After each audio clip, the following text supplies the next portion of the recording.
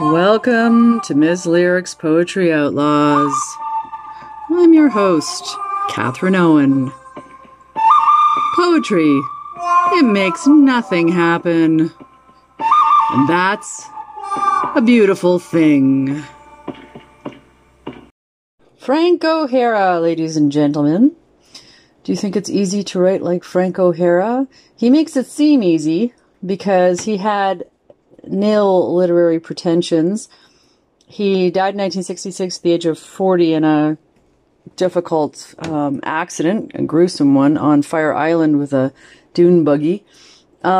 He wrote utilizing a lot of direct statements, paratactic clauses, details from everyday life.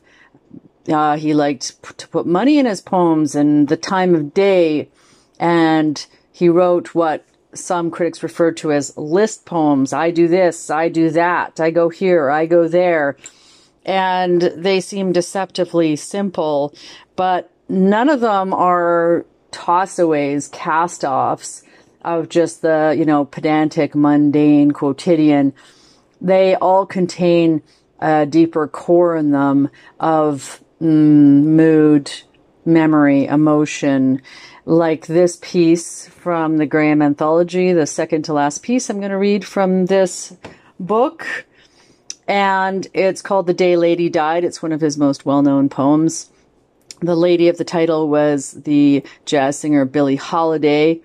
And the piece builds up in ragged stanzas that are chock full of detail and parentheses and the date and the time and the titles of books, and there's caps and there's italics, and then at the end we get his own revelation that she died that day, and then the final 4 lines we have him returning to when he had seen her perform, and we get that elegiac energy of sorrow and loss, and all those, seemingly meaningless details build up into the sense of a human's life and how they can transcend the quotidian and the mundane in order to enter a deeper sense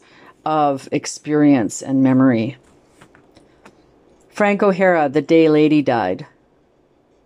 It is 12:20 in New York, a Friday, 3 days after Bastille Day. Yes, it is 1959, and I go get a shoe shine because I will get off the 419 in East Hampton at 7:15 and then go straight to dinner, and I don't know the people who will feed me.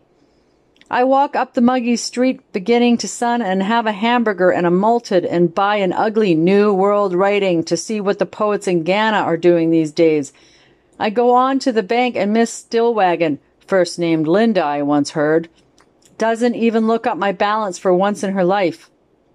And in the Golden Griffin, I get a little Verlaine for Patsy with drawings by Bonnard, although I do think of Hesiod trans Richmond Lattimore, or Brendan Behan's new play, or Le Balcon, or Les Nègres of Genet, but I don't. I stick with Verlaine after practically going to sleep with quandariness. And for Mike, I just stroll into the Park Lane liquor store and ask for a bottle of Strega, and then I go back where I came from to 6th Avenue and the tobacconist in the Ziegfeld Theater and casually ask for a carton of Gauloises and a carton of Picayunes and a New York Post with her face on it. And I am sweating a lot by now and thinking of leaning on the John door in the 5 spot while she whispered a song on the keyboard to Mal Waldron, and everyone and I stopped breathing. You've been listening to Ms. Lyric's Poetry Outlaws. Stay fierce, word musicians.